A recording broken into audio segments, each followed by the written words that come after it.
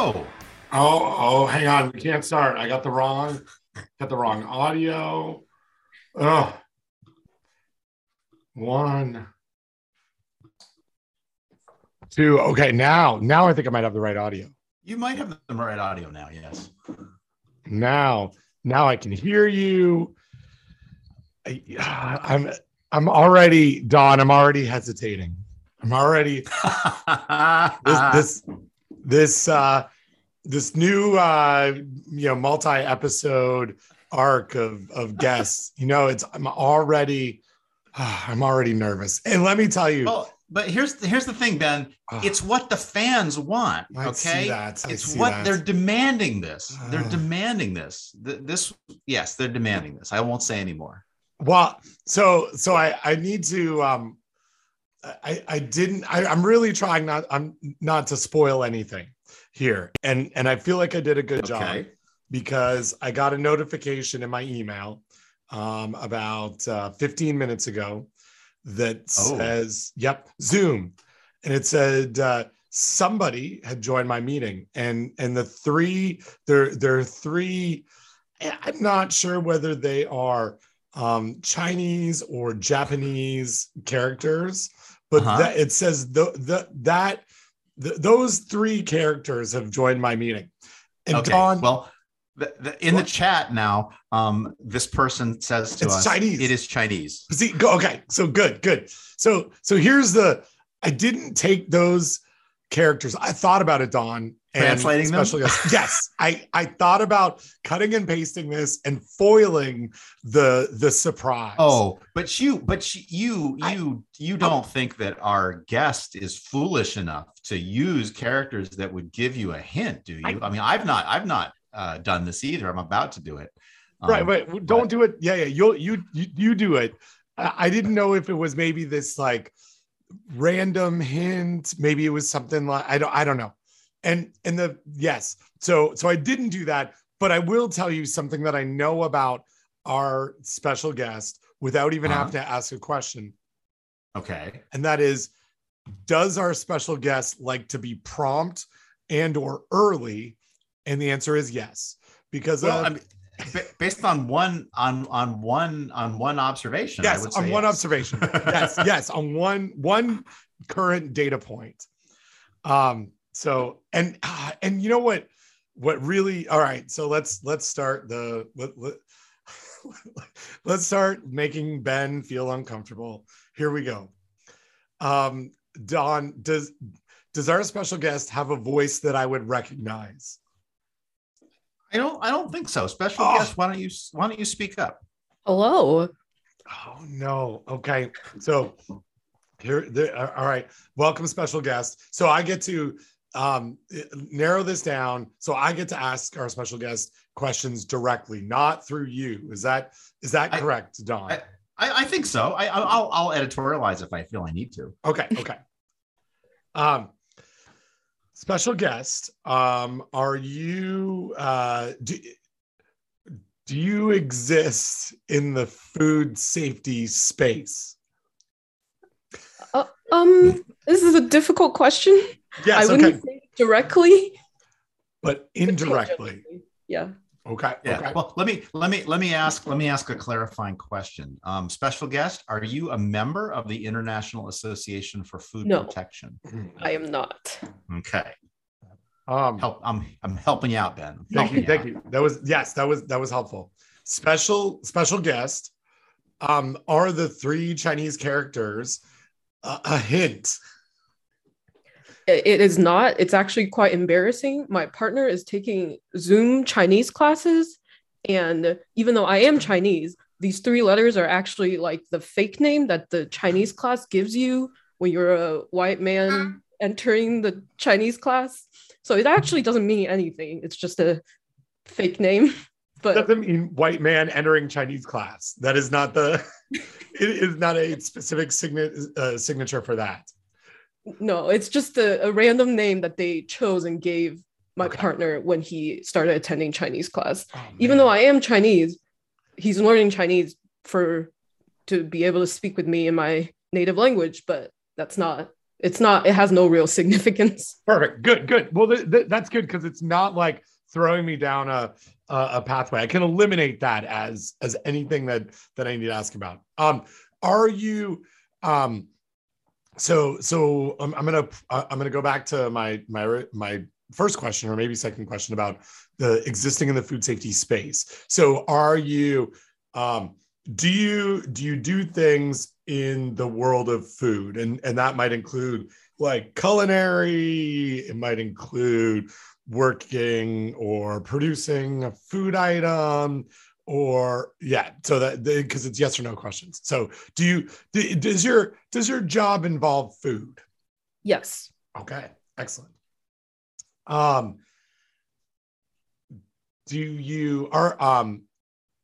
Does your job, maybe this is the part that Dawn loves, where I end up going too far down a path, or I get very close and then I go somewhere else.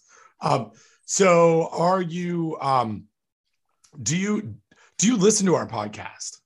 Yes. Okay. Good. Excellent. that's a legitimate question. Yeah. Yeah. Okay. Did you find us because of your interest in food, or did you know either of us before? I discovered the podcast before I met either of you. Okay. Yes. Okay. Good. Were you looking for a food safety podcast, or did you listen to another podcast that led you to us? I listened to another podcast. Okay. Doing good, Dan. I must say, I think you're getting better at this. Yeah. Well, not 9 times a charm, or whatever they say. So, are you? Do you work in the restaurant industry? I would say food service. Okay, food service industry. Okay. Have we interacted over Twitter at all? No. Okay. We have not. Have you interacted with Dawn over Twitter? Not that I'm a lurker and follow all Dawn's conversations. I don't think so. Maybe okay. Tangentially, but yeah. I think the answer is no. Right. Okay. I don't think so. We're not like, we don't tweet back and forth at each other. Yeah. Okay. Yeah. Do you have a podcast that? I do not. Okay, because it's always the other go-to question of this, because sometimes it's someone else who has a podcast. Would I have Dawn and I talked about you or your business or the thing you do in food service specifically on the podcast? I think I have been discussed on both this podcast and on Risky or Not. Oh my gosh. But not necessarily my food service career. Right, okay. Yes. Good. That's a good hint. That might make it worse for me. All right. Did you have a question for us on Risky or Not? Or yes. Okay, good. Yes. And we answered it. Not just you had a question and we ignored it, but we actually answered it. Okay. Was your question about something that you do as part of your food business in food service, or part of something that you do in your personal life? Yes, it's part of my hobby. Part of your hobby. Excellent. Is your hobby related to a specific food technique? Like a cooking technique? Yeah, like a cooking technique. It is not about a cooking technique. Okay. Is it about like a food preservation technique? I would say no. Okay. Yeah, I think no. Yeah.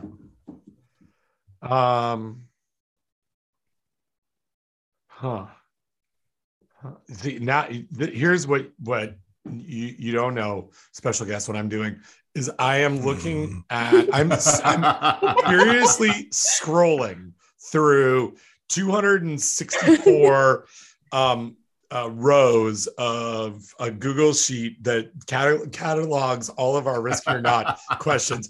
And so now it's like, which I'm not sure it's helping me right now, because I'm going to be asking questions like, do you cut mold off of hard cheese, or are you like, did you try to reboil soup? Which anyway, don't answer either of those questions because it's not going to help me. Are you so you mentioned, and not to get too OPSEC or anything specific, but you mentioned that you're Chinese and that your partner is not Chinese. Do you live in the US? Yes, I do. Okay. I don't know how that's going to help me.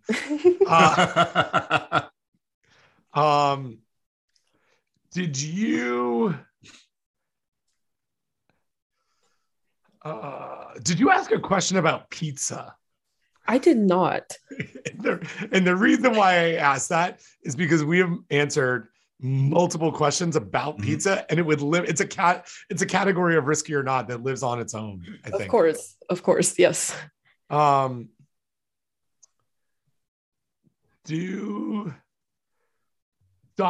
is there any hint that you can give me? Well, I think you were making progress when you were figuring out like how they found the podcast, right? Okay. And that was good. There's obviously a food connection that's their hobby, which is a really nice way to phrase that, right?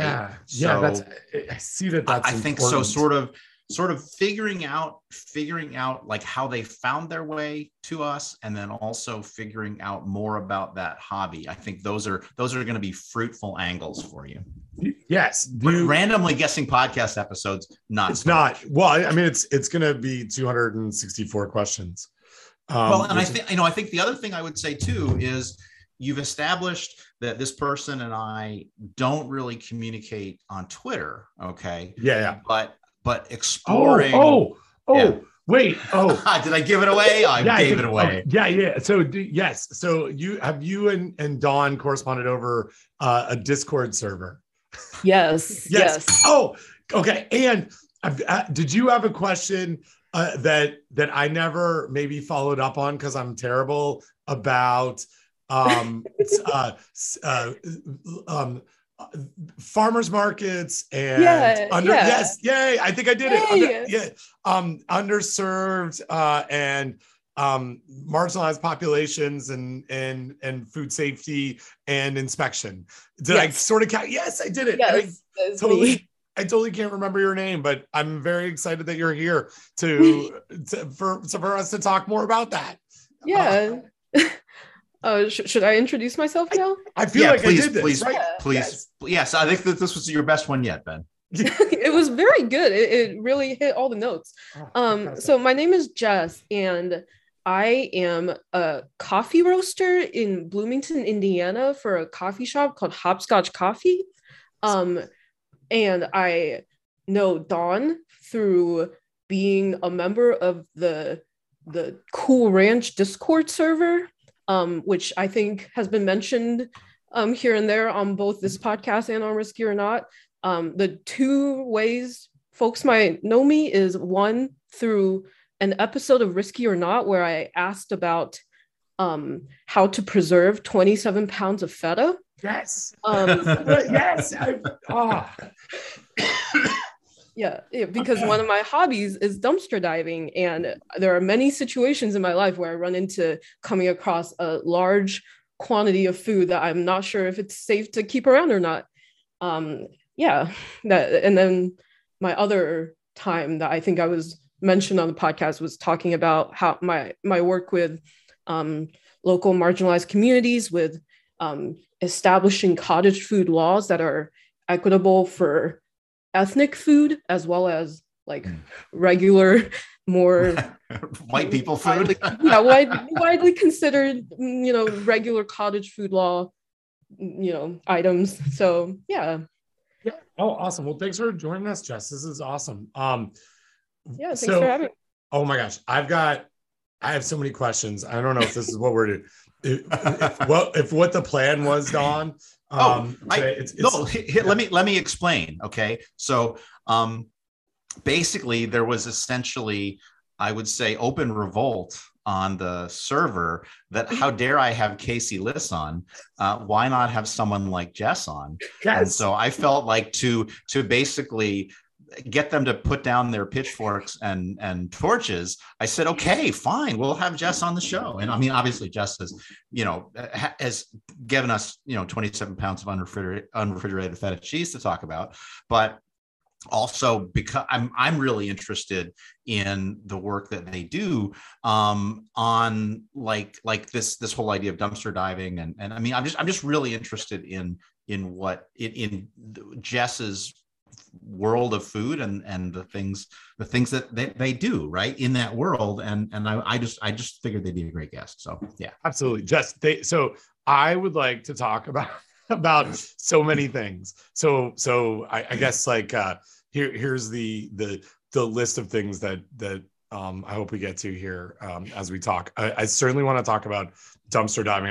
I really want to know more about how you got into it. I really actually want to talk about coffee roasting as well. Oh yeah, of course. And knowing that's also what you do. And then I certainly want to do a deep dive, no pun intended, but on cottage food laws and your advocacy in that area and the stuff that you'd asked about that I'd never followed up on, and I apologize for that.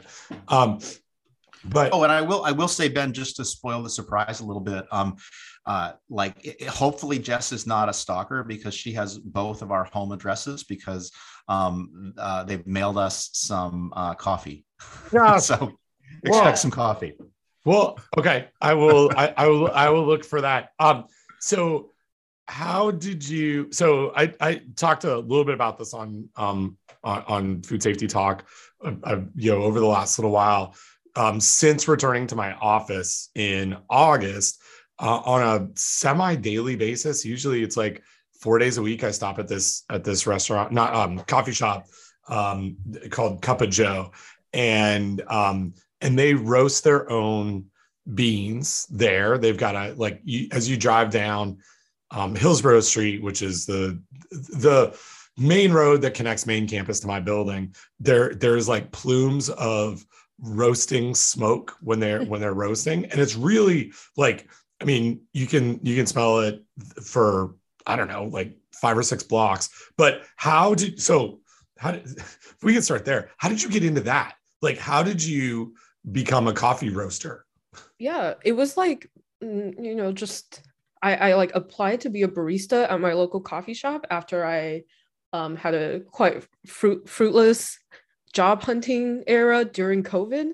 So I just wanted to work as a barista, and it was really fun. And when they had an opening, it's like a hipster third wave coffee shop, right? So, and that they roast their own coffee. And obviously, as a person who really likes cooking and food and like that, the production aspect of it, I thought it would be cool to learn how to roast, and they let me.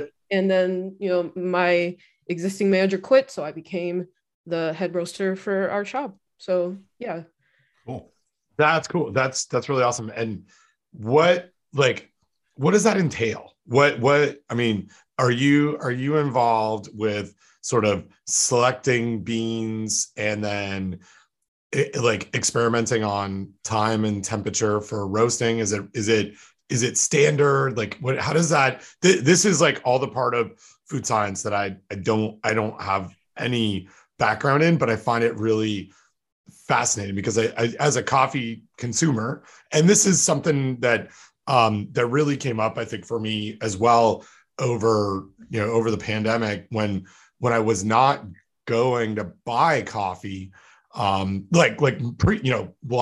and made coffee as much as possible because I was staying at home. I started like investigating, different ways to make coffee, and then investigating the different profiles of beans. And so I just don't know. I don't know anything about that like world of how do you, is it like, okay, I'm going to try this type of roast profile for specific types of beans, and how does that all work? Sorry, this is not probably what you thought you were going to talk about, but I'm fascinated by this. Fine. It's definitely very cool, and definitely not something that I knew anything about before I entered the world, even though I was a big coffee consumer before it became my job. But for basically all we follow, there are like different schools of thoughts in coffee roasting of what like creates a good cup of coffee, right? And the guy whose theories that we follow is named Scott Rao, and he's like one of the most influential third wave coffee roasting people in the business. And what he wants is, what he says creates a good well-roasted coffee bean is to take the bean from a raw green dried bean to roasted as fast as possible, while spending around 1/5 of that time in what they call first crack stage. So a coffee bean has water, and even though it's dried, it has some water and some gases within the bean. And when it gets heated up and the water and gas expands, it kind of cracks the bean, kind of like how corn pops into popcorn. It's basically just like popcorn, but with coffee kernels instead of corn kernels. So we want about 1/5 of the total time of roasting to be spent within that stage where it's cracking and developing its flavor. So basically, our shop sources mostly fair trade and direct trade beans from all over the globe. We get samples from the distributor that we work with. I personally roast and taste all of them and see what kind of roast profiles work best for each kind of bean. Whoa. I wanted to ask a question, but then I typed it into Google and I think I have the answer now. I did not know third wave of coffee was a thing. No, me either. Tell us more about it. But according to Wikipedia, it's a movement in coffee marketing emphasizing high quality, which, I mean, how could you not be in favor of that? Yeah, I think in the past, people are really interested in these like coffee blends and just like coffee as like a way of getting caffeine into your body. Whereas nowadays there's a lot more coffee shops that are focusing on single origin beans that are roasted to the peak of their quality instead of, making everything dark roast and more uniform, right? And it's focusing on creating ethical relationships with the coffee growers, which is like obviously a very important aspect. It's not like, the coffee business has tons of inequities inherent within it. So it's the movement of creating, coffee that's both delicious and equitable. So that's really cool. This is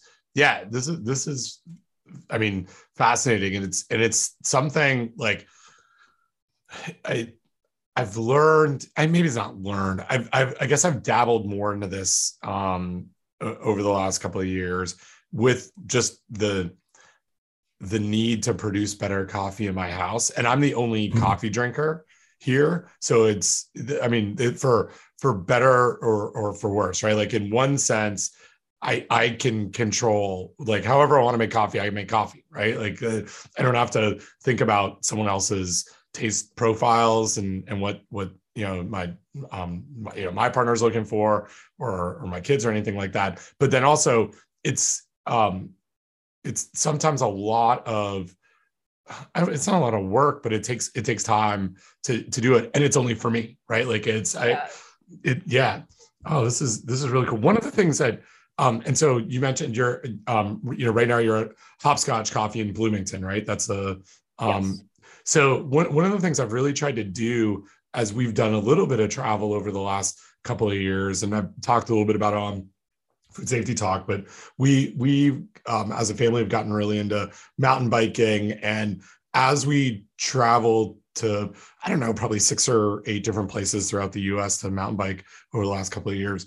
I'm always like trying to seek out coffee shops like what I can glean from the Hopscotch website, and then bring coffee beans back with me for a variety of reasons. One, I just think it's so important to support local businesses, especially as like a tourist, right? Like that I don't live in that community, but I benefit for the 4 days that I'm there. So I really want to make sure that I'm using my spending dollars to support that for others who live there and travel there. But I also get these, like, it's different. Like it's such a, whether it's coffee, or I do the same thing for beer. And I've, over the last little while, done a little more with like spirits and bourbon in the same way. It's like, I just want to like get a better sampling of differences. And yeah, so anyway, this is awesome. Thanks for sharing all that, Jess. This is super cool. Yeah. And I'll just go ahead, Jess.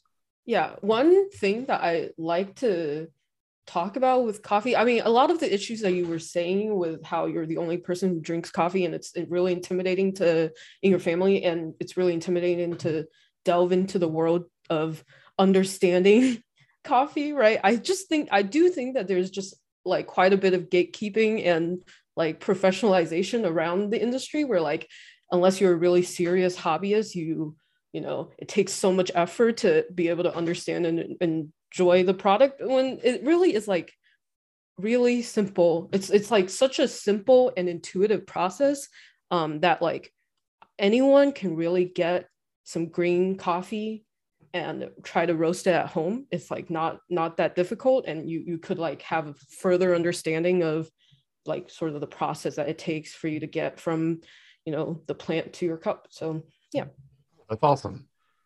I'm gonna try that. I'm gonna take my hand at this a little bit. And it's even at the start, like when I was trying to figure out, like, Don and I for years have talked about like our coffee approaches, and Don got me hooked on AeroPress maybe 8 years ago or something like that. And what I really moved into over the last couple of years is just like a Chemex pour over kind of approach, which is for me, I think it's the coffee that I enjoy the most, like that I'm making at home. And but it was like you mentioned gatekeeping. It was like there's no shortage of websites on how to make a great cup of coffee at home.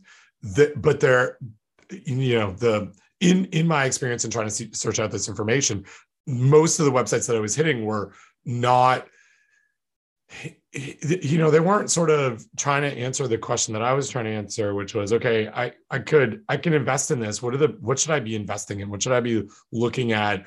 I have time. I'm here in my home. I'm going to be working from home for whatever amount of time. I'd like to figure out where I should be focused. And it was more like, oh, here are 9 different products that you could use. And it was hard to like fight through that. And I think, I ended up, like emailing a couple other podcasters who had talked about this on their podcast and being like, what do you do for coffee? Because like, just write it down.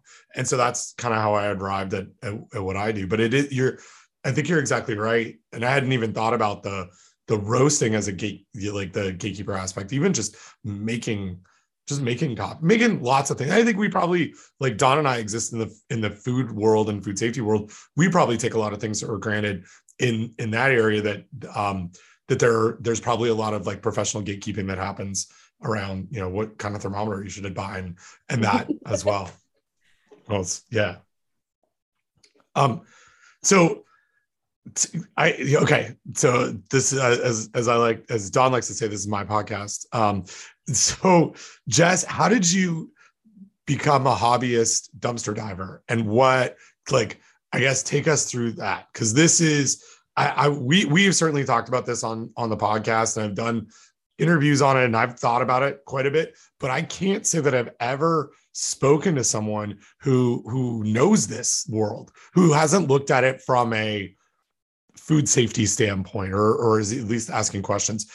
So what, like, I guess, tell us a little bit how you got into it and what's dumpster diving all about to you? Yeah. So when I was in high school, I became aware of this like loose activism movement called Food Not Bombs. I don't know if you're familiar with it at all, but basically it's a movement where folks dumpster dive food and then cook it and serve it to like the unhoused population local to them once a week. It's like the most no strings attached type of like communal like gathering of people, and you just like serve them food. And the whole point is that it's sort of like an anarchist political movement that is about like, you know, other people, churches might serve you food, but at the same time like proselytize to you, or going to a community kitchen might have other kinds of stigma attached to it, whereas like this is the most, you know, like free and no strings attached way of sharing food with people in your community that you might not think about on a regular basis.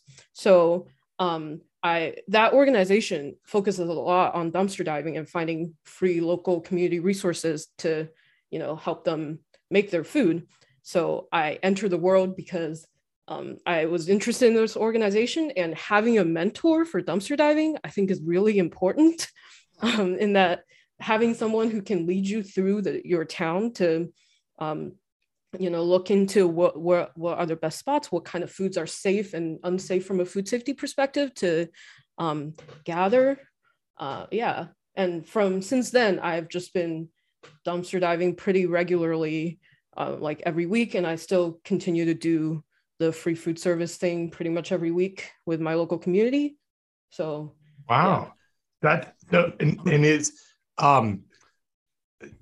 do you like, do you consume the food, you know, as well, yes, as part of that community? So it's like, we're going to have, we're going to have a meal together, on this. Okay, cool.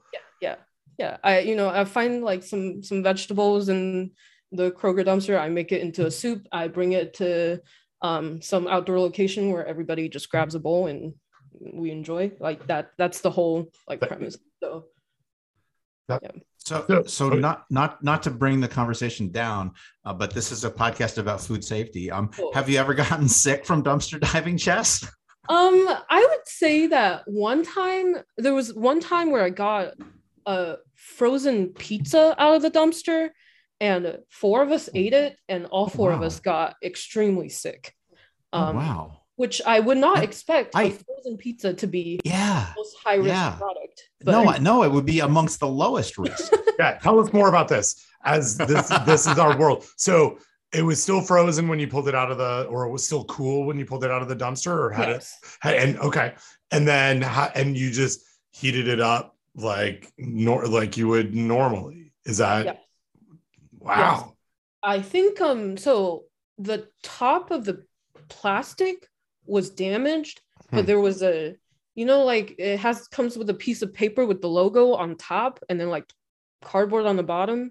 Yep. So even though the plastic was damaged, it was like, so when you dumpster dive, you like try not to get to the bottom layer of stuff that's like soaked in the dumpster juice from like liquids from food products. There's rain, like you don't want to get that. So you move on. You try to only harvest things from the top that's not like touching any of the dumpster itself, right? Yeah. So this pizza was in the, I would say, middle layer. So it wasn't like touching the bottom of the dumpster, but it also was not like on the very top, like clearly clean.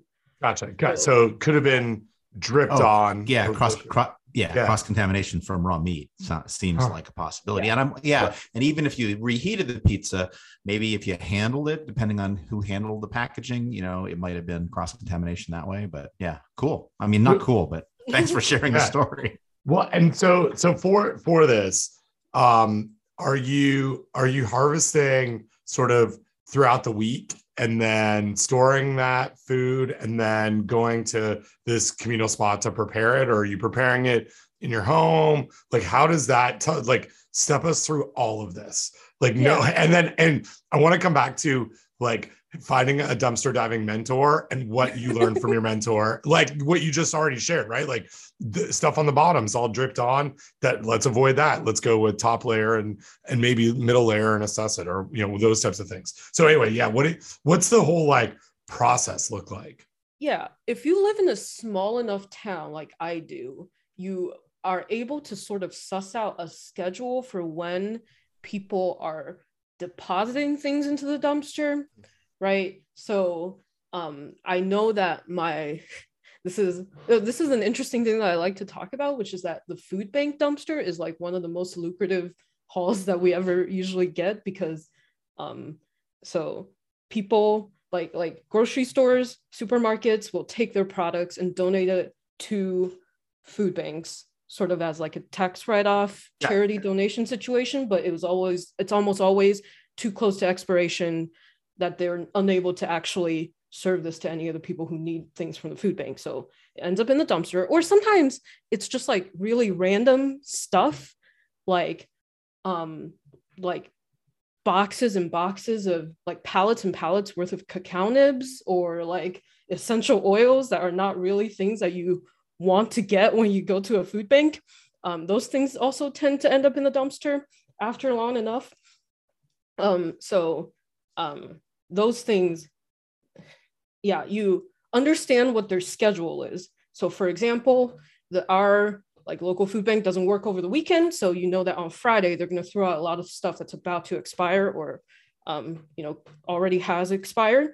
So you understand the schedule. So you have the best chance to get the freshest stuff.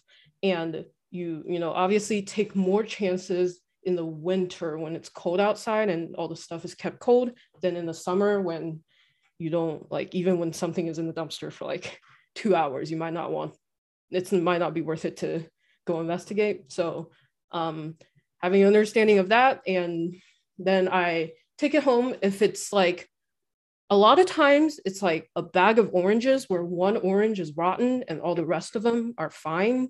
So I would like process all of them so that I'm removing the obviously spoiled items, and keeping the rest in like our pantry and our multiple chest freezers that we have in my house and my neighbor's house who I'd go dumpster diving with. So that's basically, so I try to take care of the things that need to be taken care of immediately. But also, since it's from the trash, I don't feel bad when it goes bad. Right. Like, I don't have any sort of like food waste guilt for, I forgot to take these strawberries that I found in the dumpster and process them immediately and frozen them. So it already started off as waste, right? And you're just trying to call the non-waste from something that was already dedicated to be waste. No, I totally agree. And then so for the items like so you've got your day where or scheduled time on the week where you're going to provide food to the unhoused community. And so is there like, do you prepare some of that raw meat beforehand and take it? Is that like, how does that all work? I would say this is an important part. I am like freaking, and all the food that we serve is vegetarian. Got it. Just because the risk of raw meat is way higher, right? So we try to not deal with any of it. The only time when I will take meat is when it's in like a pre-packaged form, like not like sometimes we see meal kits. Yep. Garbage. I'll like sort out the little like perfectly frozen like steak in the meal kit, but even that is relatively rare because the food safety risk is pretty high, but also like that's like fantastic. Is there a network of dumpster divers in your community? Like, are there others that you see out there that are doing the same, same kind of thing, at least on the harvesting? And do you kind of share like, oh, this is a good spot, or this isn't a good, what does that look like? Yeah, all the time. So a lot of people who do dumpster dive are unhoused, but they're also the people who are at the highest risk of getting run out by store employees, by restaurant owners or whatever. So usually, like, part of the idea is that I am a person with like a stable income and a house, so I am able to take that kind of risk instead of an unhoused person who might get arrested for trespassing for doing this activity, right? So right. There are just like, maybe I personally know about 10 to 15 people who are, this is also like a crunchy granola hippie town. I feel like that is the context, but there are about a dozen of us who regularly dumpster dive, maybe like at least once a week. And we, we if there's a haul that's like clearly not, like, if I fill up my truck, there will still be plenty left over, I would like call on other people to also come by. Yeah, my neighbor and I, we have like a specific relationship where we usually go together and we share like fridge and freezer space if one person doesn't have enough. So yeah. So one other like, I don't know, logistics question, maybe here. As you're doing this, what are the things that you're looking for from a food safety standpoint? Like, I mean, you already mentioned about sort of the liquid in the bottom, but what, when it comes to what is too unsafe in your mind? Like, what are those indicators that you're looking for? Sort of step us through some of that.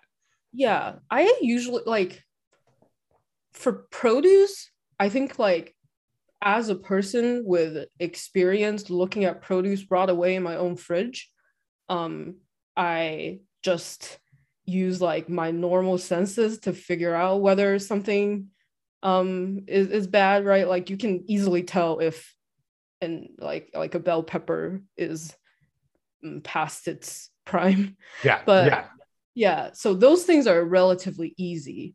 And then things like cheeses and dairy products, like yogurt, they throw a lot of yogurt just because they're like, they adhere so strictly to expiration dates, right? Like, for packaged foods, checking the expiration date and like doing your own mental calculation of how far away was this and what kind of product is this, would it be like dangerous to eat, right? So, bag salads and like yogurt, if it's like 2 days past expiration, I will still take it.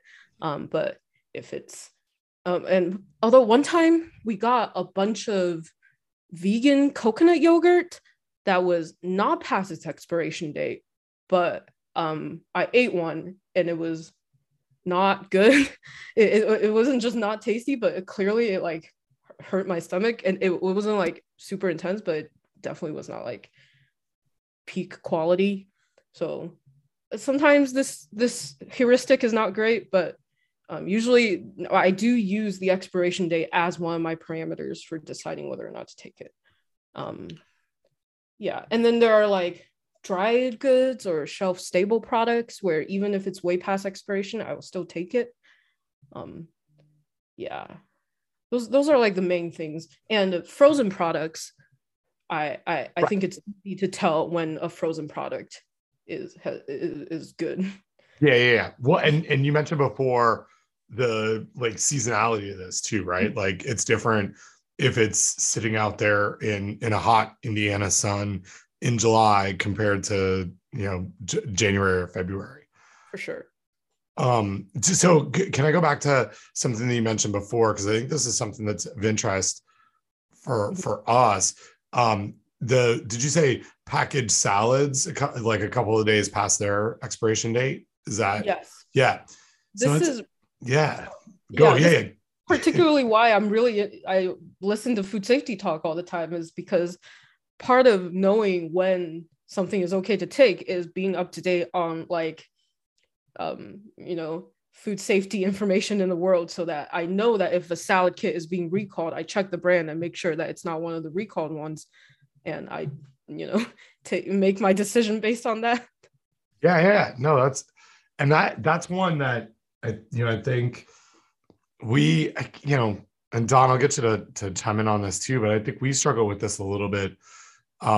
We've seen multiple recalls in the last few years for bag salad and salad kits, and in some cases, I think we talked about this 3 or 4 episodes ago, there's not a recall, but there's an announcement that these products were linked to illnesses, but we're not going to do a recall because they shouldn't still exist in homes. And one of the things that I'm a big proponent of is just sharing all of the information that's available out there. And I think that there is an assumption on with local health departments, there's state food regulators, the federal food agencies, CDC as well, about, well, if it's past its expiration date, it's not going to exist out there very long. And I've certainly talked about this recently, where there is no question that I've got stuff in my fridge that has pretty good quality attributes still in a bag of leafy greens that are cut, that sat there well past the use by date, whatever kind of day we want to say it is. And I have a pretty good sense of the temperature control that I have in my refrigerator, but I don't think it's fair to make the assumption that people wouldn't have use for pre-washed salad bag foods that are well past that best by date. And so I think it's important that we're all like, that's on our radar, that we're all kind of thinking about it. And in fact, that's one that with that temperature control, there could be growth of pathogens in there over time. And I think it's just like is one that we struggle with. I don't know, Don, what are your thoughts? Yeah, sorry. It's to me, it's just gratifying to know that as much as we dither and waffle and equivocate on this show, that we still are able to help Jess. Yeah. True. And so have you, Jess, have you ever had, and I'm going to assume that the answer to this is yes, but have you had like bad experiences with business owners or like, what has that been like? Yeah, I wanted to ask that same question. Thanks, man. Yeah. Sometimes it happens to me way more often during like furniture dumpster diving than food dumpster diving. Where if you pull up to an apartment complex that's throwing out, it's campus move out season and they're throwing away a bunch of furniture, they'll yell at you for trying to sneak away a piece that looks nice. But it definitely is a risk. But like the most they can do for someone like us is just accuse us of trespassing and tell us to never come back again. What I do is I just don't personally immediately own up to the fact that I'm dumpster diving. Someone will ask like, what are you doing? And I will say something that may sound snarky, but definitely like works, is like, what do you think I'm doing?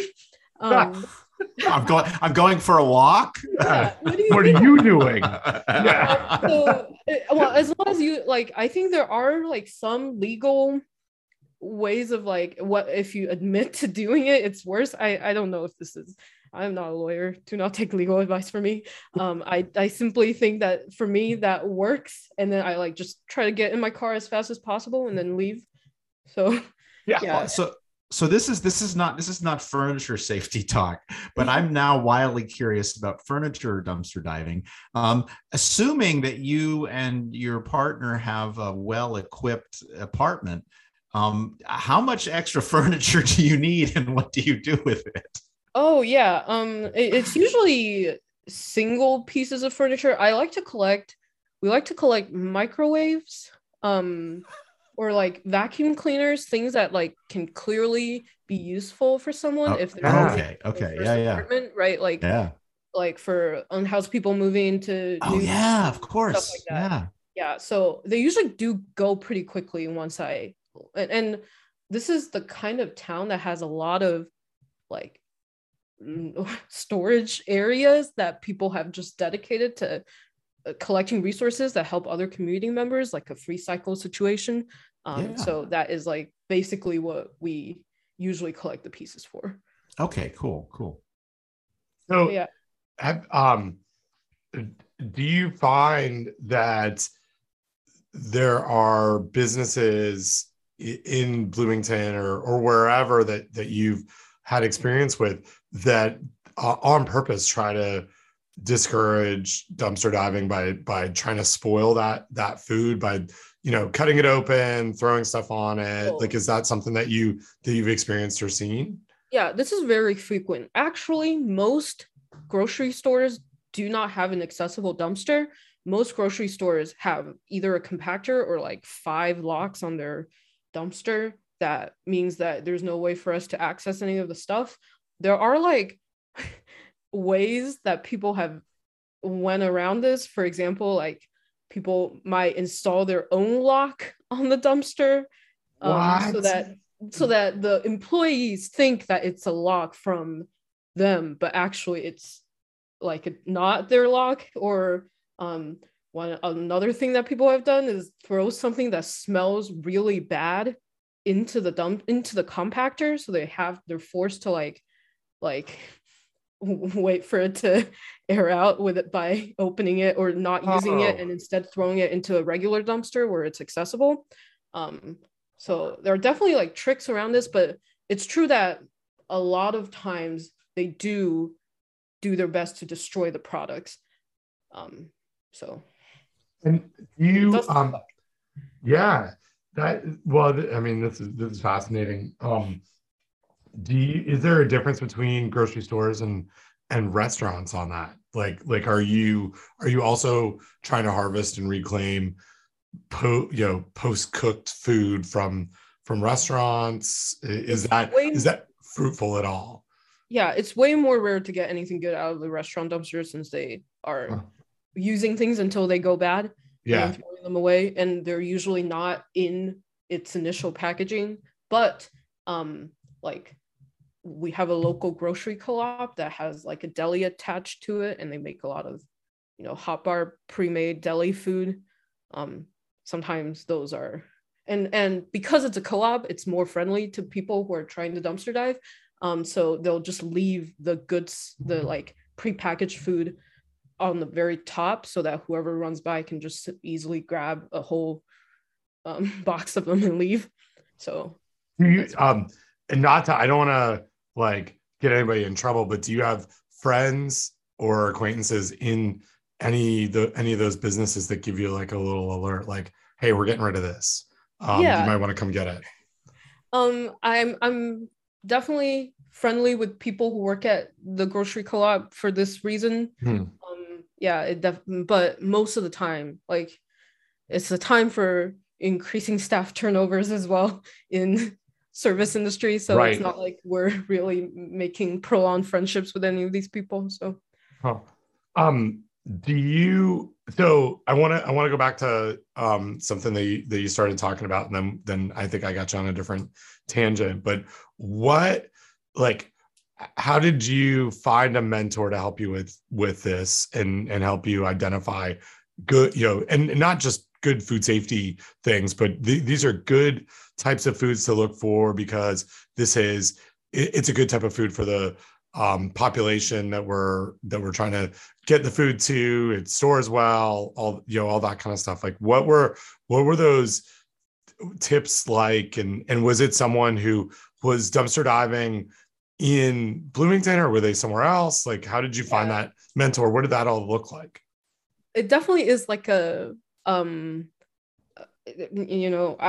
after I became friends with the people who were doing the Food Not Bombs initiative, I went out with them to dumpster dive, and they my friend Ross took me to dumpster dive for the first time, and he taught me a lot about like what kind of things to look out for and which ones are the good dumpsters. And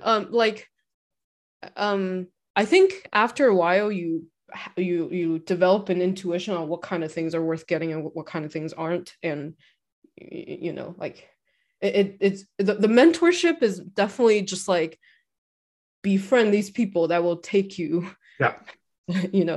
So it's definitely not a very official like mentorship relationship. It's just something that's a little more difficult to get into if you've never done it before. So there's not like a course that they go to that teaches them how to be a dumpster diver mentor or a dumpster diving internship program.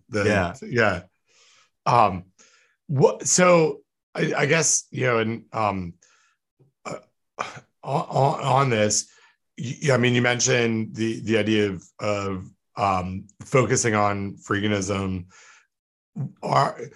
Do you have anybody who, and this, Dawn and I have gotten a little bit into this just from a food safety standpoint, but do you ever have people that know what you're doing, call you up and say, hey, there's a dead deer on Route 27 that you might want to go get? Like on that, like, is there a crossover with the harvesting roadkill community? Is that like, how does that work?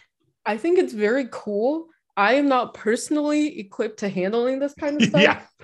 Just because like one of the reasons why I became vegetarian and vegan was because I did not enjoy handling animals, like animal products. So, but I do have a friend who is within like our activist network who I know is willing to do stuff like this. And he does often get caught up for this kind of stuff. And after he processes some of these roadkill animals, he will like share it with the rest of the community. So, how does I'm sorry, I'm like full of so many questions here. And Dawn, please reel me in here if I need to be. How do you find the unhomed community? How does the unhomed community or unhoused community find you? Like, how does that work? We put up a lot of posters, and we have, once it's true, they make themselves as invisible as possible, right? Yeah. They don't want to be bothered by other people, and other people are not the most friendly towards them. So, but once you befriend one of them, they will like, it really is like an incredible like part of your local community to see that like in this area of the park that nobody ever goes to, you'd go through like a secret path to find like a tent city in the back. Whoa. And you like, stuff like that. And I think once you establish yourself as an organization that is friendly to them, they will definitely try to seek you out. And we do it at the same time, basically the same place every week. So they know we exist. And we choose Sundays to serve food to them just because Sunday is a day when our local community kitchen is not open. So we're filling this other need in the community as well. Wow. Okay. So I got one more question about like specifically dumpster diving. Are there dumpster divers out there that you come across that have the means to not be dumpster diving, but and they're impacting what's available for you to distribute to those who are unhoused? Like, are there conflicts out there at all in this? I think this is like there is an unspoken code between dumpster divers that if you see somebody else around, you just like don't engage, you just like drive away and come back later. But also I think that there is just so much abundance in like the world of food production that even if they took up as much as they could eat, there will still be plenty of leftover items for other people to gather. And I mean, this is something that I think a lot about when I listen to this podcast, when Dawn talks about the intersection between environmentalism and food safety, right? Where I think there's a misconception that these two things are at odds with each other, but actually, like, to me, if you're a person with increased food safety knowledge, and if the wider community has increased food safety knowledge, you would be able to rescue so much food waste, and which is obviously way more beneficial for the community. And yeah, it just, the abundance is just so extreme right now that there's almost there's almost no way that we would just run out of food for it. It's definitely the bottleneck of serving food to the community every week is number of people who are willing to cook, versus the amount of food that we have available. Got it. No, that makes a lot of sense. And do you, Jess, is that do you think that situation, I mean, I'm asking you to speculate and you probably don't know the answer, but is this something that you think is outside? Oh, sorry, my phone is ringing. How is this I'm not using my mouth words. Is what you see in Bloomington true elsewhere as well? Do you think your experience is typical for like your statements about it's the rate limiting factor is the number of people to cook? Is that, you think that's true other places besides Indiana? Yeah, definitely that. I think it's people who are willing to engage with this practice, or willing to, I mean, it doesn't, I think that like being this type of like preventing food waste doesn't necessarily have to be dumpster diving. Like it could also be taking, like if you work in the restaurant industry, taking your leftovers at the end of the day and giving it to the unhoused population, anything like that. That definitely, like, the will to do it is generally, from what I see, like all over the country, to be the most limiting factor. And before this, I definitely worked in food industries where, like, I wanted to let people take leftovers home, like employees take leftovers home, or customers or other people take, at the end of a day in a restaurant. But like, because my boss wouldn't let me, it became like extremely difficult to do this kind of stuff, just because they have their own fears of like, whether like it's ideological or if they're just like afraid of getting sued, any of those factors. But in general, I would definitely say that it's more of the people section versus the food waste availability. And is there just a related question? Is there any sort of, and if you can't reveal the answer because it would compromise your standing within the community, I understand. But is there any sort of official, like, do you guys talk to each other? Like, do you network in different communities? Do you give each other tips, or is it kind of everybody does their own thing and sticks to their their hometown, and there isn't? I'm just wondering, is there like some sort of network of people around the country that are working on this? I don't think dumpster diving specifically is what they coalesce around. I think they're mostly just like local activists that are interested in various environmental activism, various social activism, that they also happen to do this. But I will say that a lot of times, I like recently I found tons and tons of TikTok accounts that are showing people what dumpster diving is like. Oh, cool. And how like there are just endless variety of items that you could just get that are perfectly usable. And outside of food, there are definitely other objects that they can be taking, right? Yeah. So that's definitely also an interesting way that I've seen people proselytize this. So cool. Very cool. Yeah, this is I mean, this is fascinating. And like I said, I don't think either Dawn or I have ever had a chance to really interact with someone who's got this kind of knowledge and experience. And so it's really helpful. What, and again, this is maybe too big of a question, or maybe not, but what can Dawn and I do to help with this? Like, what can we do as people that focus on food safety as part of our job, and we're in this community of food safety that might be putting up barriers for this? What can we do to help our colleagues understand what's happening, and that food safety is a thought in this process already, that shouldn't be like a dumpster, that the immediate knee-jerk reaction of dumpster diving is bad because food safety, right? Like, what can we do to help with this? Yeah, I mean, I personally think y'all are doing like a great service for people who do this, just because you're answering so many questions about edge cases that other people wouldn't usually consider. For example, like the fact that I can just call up Dawn and ask whether it's safe what is the best way for me to store this this 27 pounds of feta cheese that I get from, dumpster diving. Like, that in itself is like very incredible, and providing people with the understanding that like the laws around food safety are not necessarily 100% reflective of, the real world consequences that food safety has.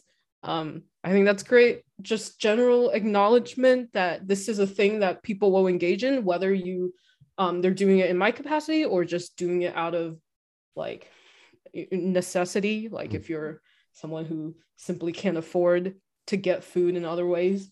I think a lot of it, the first step is just to have an awareness that this is something that is happening and needs to be within the calculations of people who are creating policies around it. So it's kind of like raw milk Amsterdam, right? I mean, like we don't want to tell people what to do. We gotta realize what they're doing, and then we want to try to help them. And the other thing too that I'll mention, Ben, because I keep flashing back to, I've had some really nice conversations with Sarah Elnakib, who is a family and community health science educator in New Jersey. And she's really just a wonderful, dynamic individual, assistant professor equivalent, strongly on the way to tenure, just doing great work. And she's been doing a lot of work around working with health inspectors as a way to reach restaurants and supermarkets on the topic of expired food, and really trying to re-educate people that, guess what, expired food is not a bad thing, and getting them to donate it to soup kitchens, right? Now, obviously, given Jess's comments about like that's the best place to go dumpster diving, clearly the soup kitchens themselves need to be educated about using expired food and when it's okay and when it's not. But it's really interesting. Like, this is a topic that has just sort of continues. It's like the universe is trying to tell me something, right? The universe is trying to tell me, hey, look, you need to pay attention to this stuff. There's people working on this stuff, and it's great to hear, Jess, that the silly stuff that we do here and on our other podcasts can be helpful. And it's great. And I really appreciate the good hard questions that really make us think, like what to do with 27 pounds of unrefrigerated feta. Yeah. Well, and a couple of things come to mind. One, we did some research, it's got to be like 8 or 9 years ago now, with food banks, and I've talked with Dawn about this in the past, but it doesn't surprise me that food banks and food pantries would be one of the best places to find just a bevy of food, because one of the things that was reported to us when we interviewed the managers, and I'll put that in Richard Fingers, but the organizers of a informal food pantry to those who are running the very formalized food banks, is that there was a perception within their internal teams of not wanting for really like dignity and equity reasons. Not if this was expired food that I wouldn't eat in my home, then I didn't want to provide expired food to a community that needs it, because we should be focused on giving them unexpired food. If that makes sense. Like it wasn't about risk. It was about the perception of we don't want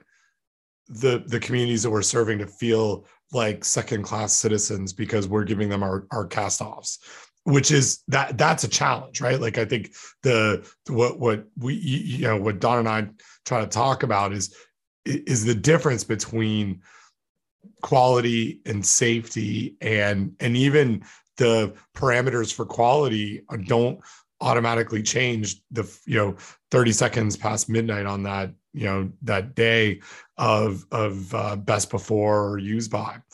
And I think that's a challenge that we're going to constantly fight, but it doesn't surprise me at all that's the place that you're finding stuff, because of the what we heard when we interviewed people. Yeah, and I think that the food banks themselves are like they obviously need a lot of like food given to them, but they are usually not they're not missing the stuff that they're throwing out, right? Yeah. Like they have enough abundance that they don't require scrimping and saving these like small items. So yeah. Yeah, no. What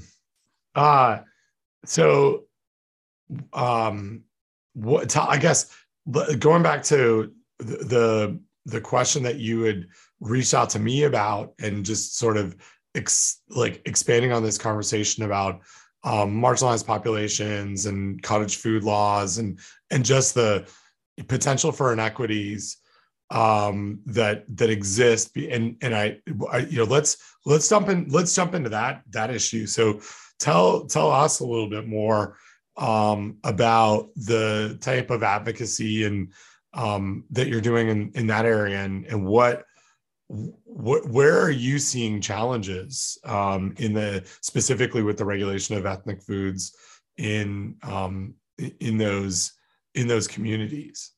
Yeah, so I help run a local farmers market called El Mercado that works with ethnic vendors to like sell whatever product that they're making.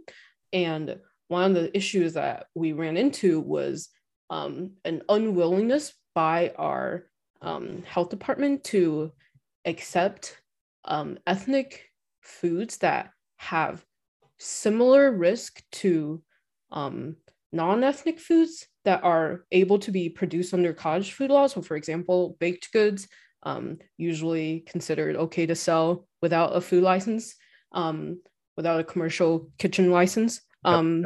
Yeah, so, but many other baked goods that are ethnic are not in the specific list of items that they have outlined on their website or whatever.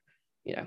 So one of the issues that I personally ran into was I wanted to make and sell chili crisp, which is an extremely low water activity kind of sauce, but because the sauce contains garlic, they categorized it in the same category as garlic and oil, which is obviously has risk for botulism, just because it's the closest equivalent for that food product in their list.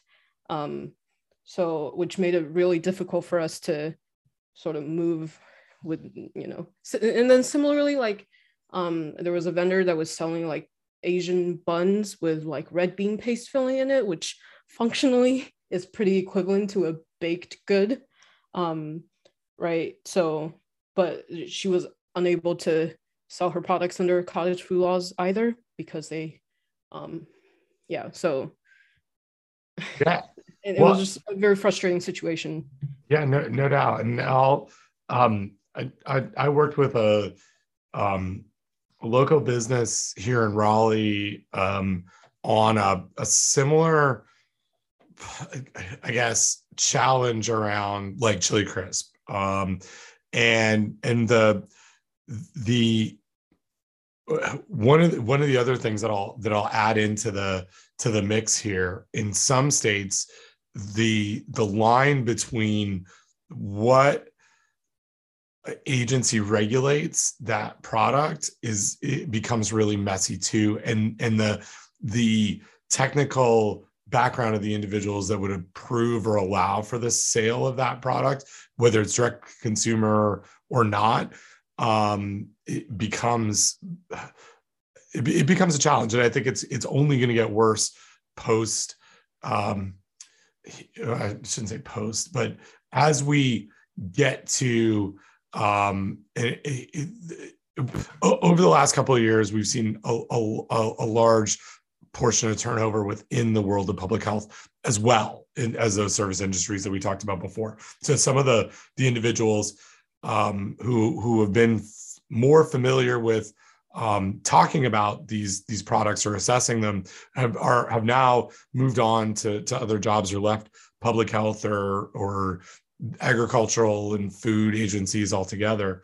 And so I think you bring up like just I think it's a really big challenge. I don't think we have a good answer for it, right? Like it's easy. And I love the way that you approach this, which is like, okay, here are all the foods that are easily recognizable that are on the list of things that are allowed, right? But there's a ton of other foods that just are not on this list. So by assumption, we have to make it so it's not allowed. And now you've got to prove why it should be allowed or why it's analogous to something that is on the list. And that places really an undue burden on that business, especially in a situation where it's an ethnic food, a traditional food that probably is just as low risk as those others, but the easily recognizable American foods are already on the list, so we don't have to do the work to get it there.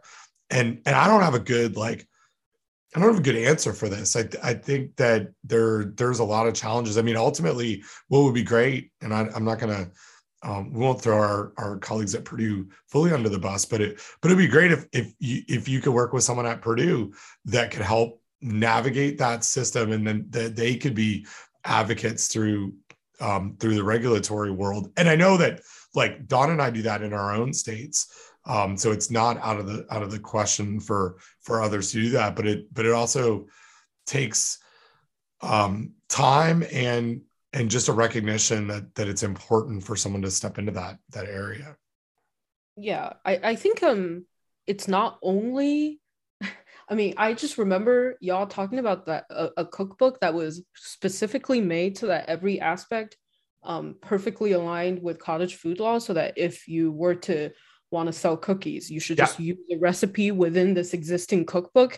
And that's just like extremely limiting, even within these set items, to be able to be creative culinarily in any way.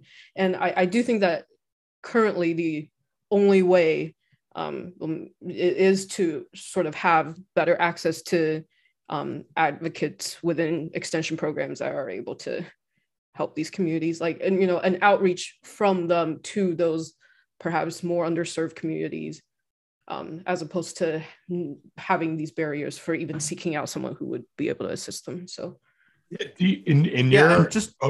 ahead, Don. Just to follow up on the Texas cookbook, like this was a project done by, I'm going to guess, a white lady in Texas who wanted to do the foods that she's familiar with making. But what they did was they went and they made all these recipes, and then they had the pH and water activity tested, right? And so what's needed is we need the resources to go out and do like the authentic Hispanic Texas cottage food law cookbook, right? It's probably not going to be this white lady that does it. I don't know. Maybe if she, I don't think she listens to the podcast, but I mean that's what she did, right? She went out and she had these recipes tested for pH and water activity, and then she put out the cookbook, or she sells the cookbooks, right? And so it's which I paid for with with my hard-earned money and work. And I mean I have digital copies, but you should buy your own. We could do that. Like it wouldn't be. And this again, we're not doing challenge studies, right? Challenge studies is a whole nother level of complexity and cost thousands of dollars. It's not that expensive to do a pH and a water activity measurement, right? And so this could be done. And this again would be a perfect example of where if we got not a whole lot of money from a USDA NIFA to do something like this, right? It would be relatively easy to do, I think. Right. Well, agreed. And I think that it comes down to just, systemic inequities where I think in extension, we've done a pretty good job supporting our, white communities with a lot of different things. Right.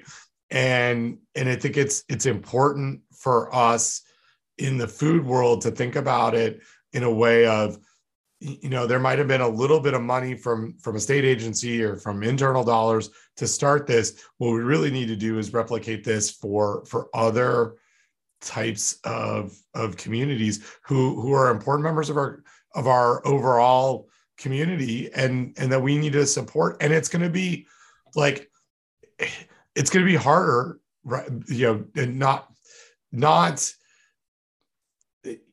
just because of our familiarity, right? Like I grew up in a family where there's a lot of lemon meringue pie, so I have a good sense of what that looks like. I didn't grow up in a family where empanadas were made, and so I need me and I think us, like Dawn and all of our colleagues who are in this world, we need to be able to step out and say, I'm not familiar with this. I'm going to do a little bit of legwork to understand exactly what this means. And I'm going to become more comfortable with trying to answer this question, as opposed to that response of, I don't actually know what that food is. So it's probably just easier for me to say, I know, right? Right. Like that's the barrier we've got to overcome here within our own community of food safety folks in an extension. And I don't want to hopefully I don't sound too preachy about that, because I think there are lots of people that are doing this, but I think in general, it becomes a barrier that we need to actively fight against. Ooh, you got fired up. I did. I got fired up. Yeah. Well, and so Jess, let me ask you a question. Have you talked to any local or state regulators about this? Like, will they take your call even about it? Unfortunately, I have not been able to pursue this project particularly rigorously since we discussed it before. I think one of the solutions that we came up with was one of our local community centers began the process of creating a commercial kitchen that can be rented for very cheap or in exchange for labor for volunteering at the community center. And having access to a place like this and allowing our vendors to create their food products in a commercial kitchen space was for us the easiest way of overcoming these barriers. So that was the solution for many of them. I personally did not, my making chili crisp thing just kind of fizzled out because of this barrier, but it's definitely not my primary source of income or anything, so it wasn't that big of a deal. But for us, the easiest thing to do was just to find accessible kitchen space. Yeah, which is kind of like the like a workaround, right? Like it's a not in a bad way. It doesn't solve the problem, but it can provide a way for those who can access that space a place to move forward. But it doesn't there'll be individuals who just can't make that work based on the constraints of the space and timing and all that. So anyway, Dawn's right. I am fired up, and I kind of feel bad that Jess, you and I never followed up on this, because I'd really like to figure out a way for our group to support something like this in specifically in Indiana and here in North Carolina. We've got I don't know if I shared this with Dawn at all, but we have a project over the next few months of creating some standard operating procedures for food recovery pre like this would be like donations from grocery stores or from restaurants to food pantries, because we've got a kind of patchwork approach across our state, and it really lies in the local interpretation of our regulations and what they deem as safe and unsafe. And so we were kind of tasked by a group here in our state to help write some standardized like parameters on what everybody should be thinking about and looking at. But I think that same group that we're sort of tapping into would be really interested in the challenges that you have, because I'm sure that I just like haven't been exposed to it here in the same way that you brought it to our attention, but I'm sure we're struggling with the exact same issue. So anyway, I'd really like to figure out a way to support this.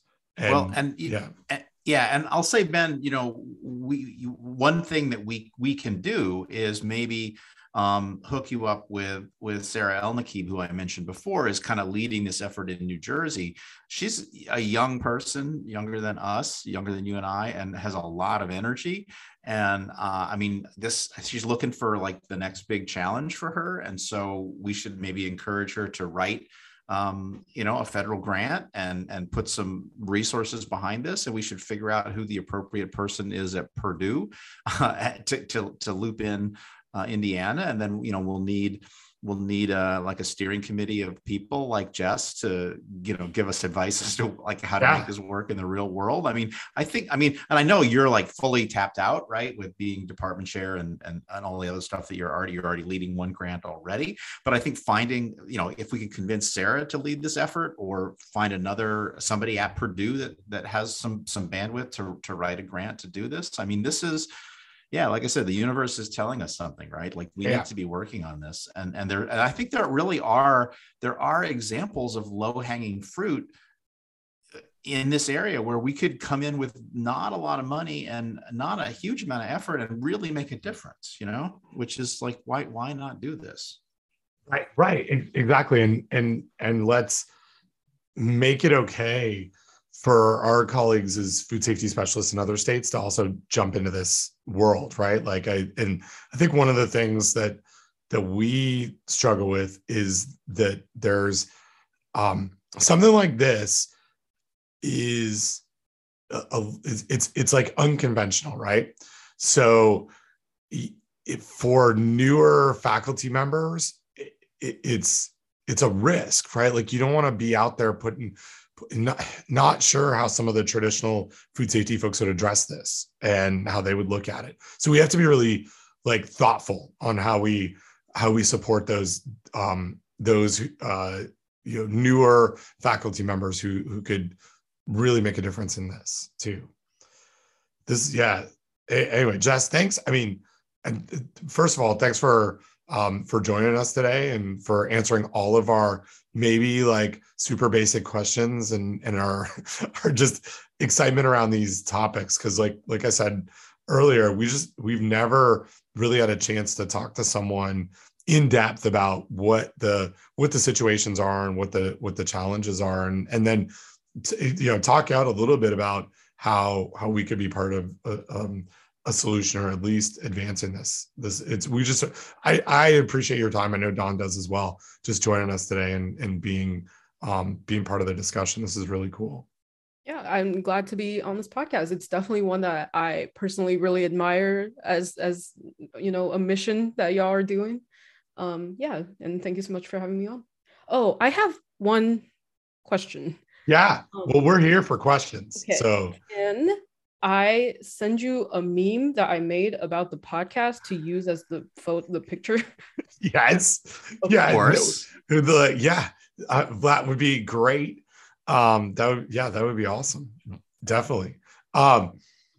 Do you have any other questions? Anything else we're on the line. We can answer all your food safety questions. Yeah. Would you like to do any other work on the production of the podcast? Would you like to edit it? Would you like to post the show notes? No, but seriously, thank you for that. The meme is wonderful.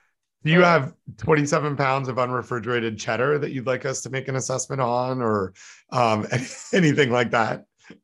Yeah, right now. Well, okay. So right now there's a lot of cheese in my freezer. It's mostly there's 2 boxes of Belgioso fresh mozzarella. Like, box has like 40 individual like balls of mozzarella. That's like the main thing in my possession right now. But I'm keeping it frozen, so hopefully it'll be fine for the foreseeable future. Oh yeah. No, I think you're doing exactly what we would suggest on keeping that as safe as possible. I am a full disclosure. I often purchase the Belgioso fresh mozzarella to make my caprese salads with, and I would say that about 15 minutes before the podcast, I consume some of that exact cheese. So yeah. Well, yeah. Well, and I mean, we'll just, keep this out there, Jess. Anytime you have any questions for us, that you want us to answer just quickly or something for Risky or Not, please don't apologize please don't hesitate to reach out. Yeah, for sure. Yeah. Also, I would like to mention that I got a Thermapen for Christmas. It's pretty exciting. Excellent. That is awesome. Yeah. Also, everybody who's listening, you should go buy some coffee from my coffee shop. That's definitely.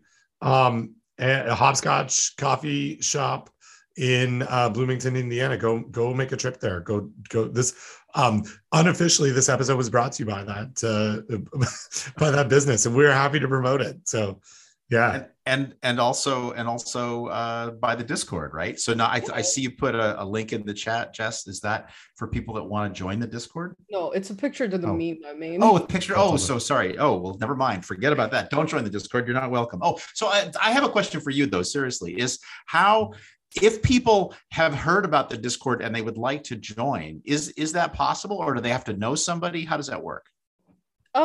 You have to know somebody, but if you just like message me on Twitter at not Jesse Tang. I don't use Twitter very often, but I am fine fielding people through my Twitter my Twitter DMs for joining the Discord. Cool. And I'll say too, like don't mess around with these people on the Discord, man. They are you better toe the line. I get a little scared how good the moderators are. They're not afraid to ban people. Boy, so just show up and come correct. Savage, is it? Great. Well, again, Jess, thanks so much for joining us today. I think that's a show. It's just always wonderful. First of all, I feel better about my 20 questions for guests. That was good today. But secondly, I just appreciate you spending time with us and sharing your thoughts. This was really, really cool today. Dawn, is there anything else you want to add? No, I just hope I figure out how to get this meme. Maybe I need to do it on my phone. Oh, but I can't do it. I can paste the link. Oh, I got it. First link was incorrect. Okay. Oh, cool. Yeah. No, I found it. It's pretty hilarious. That's good. Very good. Very good. Awesome. Yeah, we will definitely use this for show art today on today's show. So yeah, again, thanks a lot, and Jess, we appreciate you being engaged with us, and all right, well, we'll talk soon and follow up. All right, bye. Bye. Bye.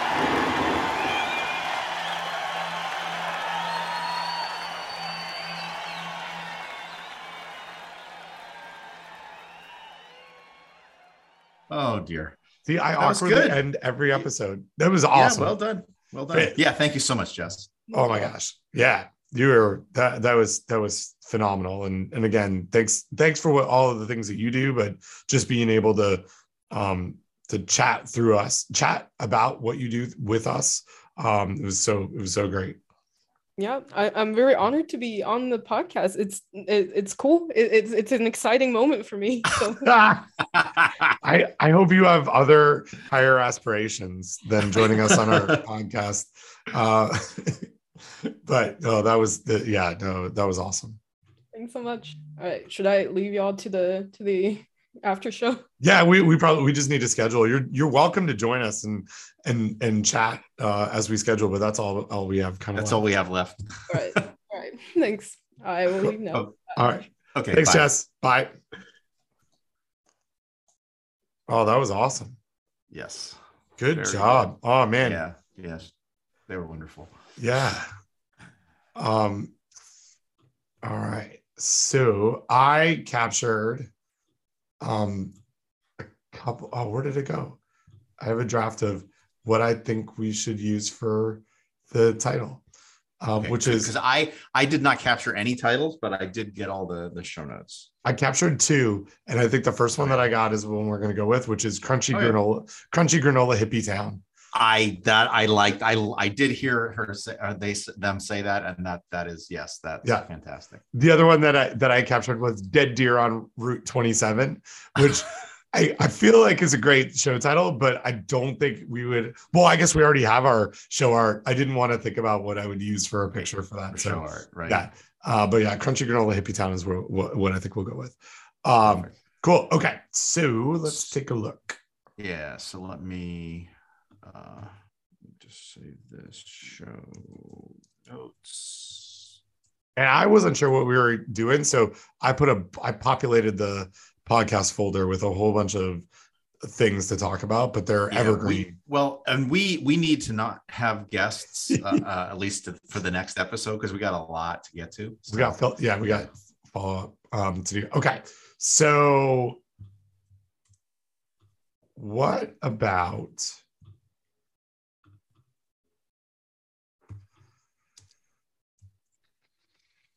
What about February 16th? And that is a very nice looking day for me. Okay. I would be available before in between 10:30 and 1:30. Perfect. Let's do 10:30. Perfect. Done. We're getting good at this.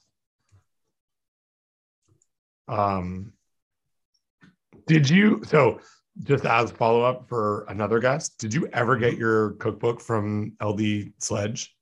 I did not. I wonder if they it could have gone to work, and I haven't been to work in a while, so true. I did give them the work address, I think so. Yeah. Okay. Did you ever get yours? I got mine. Yeah. They sent it to my house. Okay. They may have not sent. They may think that we're the same person. They may not really know what's going on. They don't really seem to be very organized. So, and have you sent any follow-ups? I mean, are they hounding you? Nope. Yeah. Nope. But it's on my it's on my OmniFocus of follow up with Dawn to schedule that. So I think. I think what we do though, hopefully you get it. If not. Don't wait for me to get the cookbook. I think here's what we do. Despite what I said about not scheduling any guests, what I suggest that you do is every time that we have a new episode, you just send either him or the publicist the time and the date, and either he shows up, he does. If he doesn't show up, he doesn't show up, and we just got a show. So yeah. Okay, cool. Don't wait for me to get a cookbook. That's okay. I don't think it's coming. Right. I will. So that's your area of expertise anyway, is cookbooks, right? Like and stuff. So I'll leave that safely to you, and then I'll just show up to whatever to heckle. How good is the cookbook, by the way? It's like a cookbook that you would see that came from like a church group. Excellent. Perfect. Yeah. Yes. So if that's that's that's kind of the, I was wondering is like, how is the quality? That's not, I was hoping it was a little more polished, but that's absolutely not surprising. And it's very consistent with everything that we know about these guys so far. So Yep. They'll never listen to this. No, they won't at all. Cool. All right. I think we're good to go. I will I'll try and edit this tomorrow.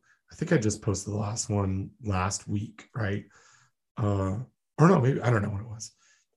When did we have Casey on? Was that last week? No, that was 2 weeks ago. Yeah. So I might 21st we recorded with him. Yeah. And then I think I posted it on the 30th or 29th or something. 28th, 26th. I was just looking at it. All right, cool. I think we've our other podcast has lapped this podcast. Like what do you mean? Like we're like the numbers are higher. Oh yeah, the numbers are what? But we do 3 a week on that one. No, I know, but I was not. I'm just like 255, right? No, it was a two. What is it? 256. Yeah, that's I made a joke about that. Yeah, we just recorded. This was 255, and then Risky or Not, 256, right? I don't know, something like that. I could look. That's okay. Number 258. Yeah. So because I remember I made a 256 computer nerd joke about binary numbers. 0101s. Cool. Sam is very excited about the snow. Yes. Episode. He asked me yesterday. He came home from school and he said, "I see that reusing boxed fish fry stored at room temperature was your last episode." I was like, "Yes, that is correct." He said, "When will my snow episode be appearing?" And I told him, I said, we recorded it today, and it will be forthcoming soon, but they don't go right away. He goes, "Okay, you just got to let me know." And I was like, "Don't worry, you'll be the first to know when it is posted." So yeah, he's very excited. Yeah. Well, and actually a little bit of insider baseball. The Libsyn links actually go live as soon as I upload them. Wow. So yeah, if you know, and the URL is easy to guess because it's just the same thing every time in the number increments. And so I think I haven't posted this. I'm still missing a couple on the last 2 on Squarespace, but I think it might actually be up on. Let me get over here. Oops, and look for Libsyn. Whoops, nope. Libsyn. Oops. Are you still there? I'm here. I'm sorry. I'm just okay. I just yawned. Sorry. Not out of my watch beeped and then I didn't hear you say anything. So no. Yes. Sam's Plowed Snow and Ice is gonna drop on February 9th. But I think the URL should be active right now. Okay. I might give him a little insight on that. And it's episode 261, which you would need to know to get it. Excellent. Cool. All right. I will talk to you at some point in the future. I think you're probably correct. I mean, if we don't talk again in the future, something horrible has gone horribly wrong for one of us. That would be bad. Right. Exactly. Yes. That would be very bad. All right. Cool. And speaking of the episode with Sam, I did put in a little bit of after show, but but I don't think it was anything that he would object to. Oh, I'm listening to it was just the last little snippet there. So yeah. I trust that whatever we said was totally fine. Cool. All right. I will. I'll talk to you later. All right. Bye-bye. Bye.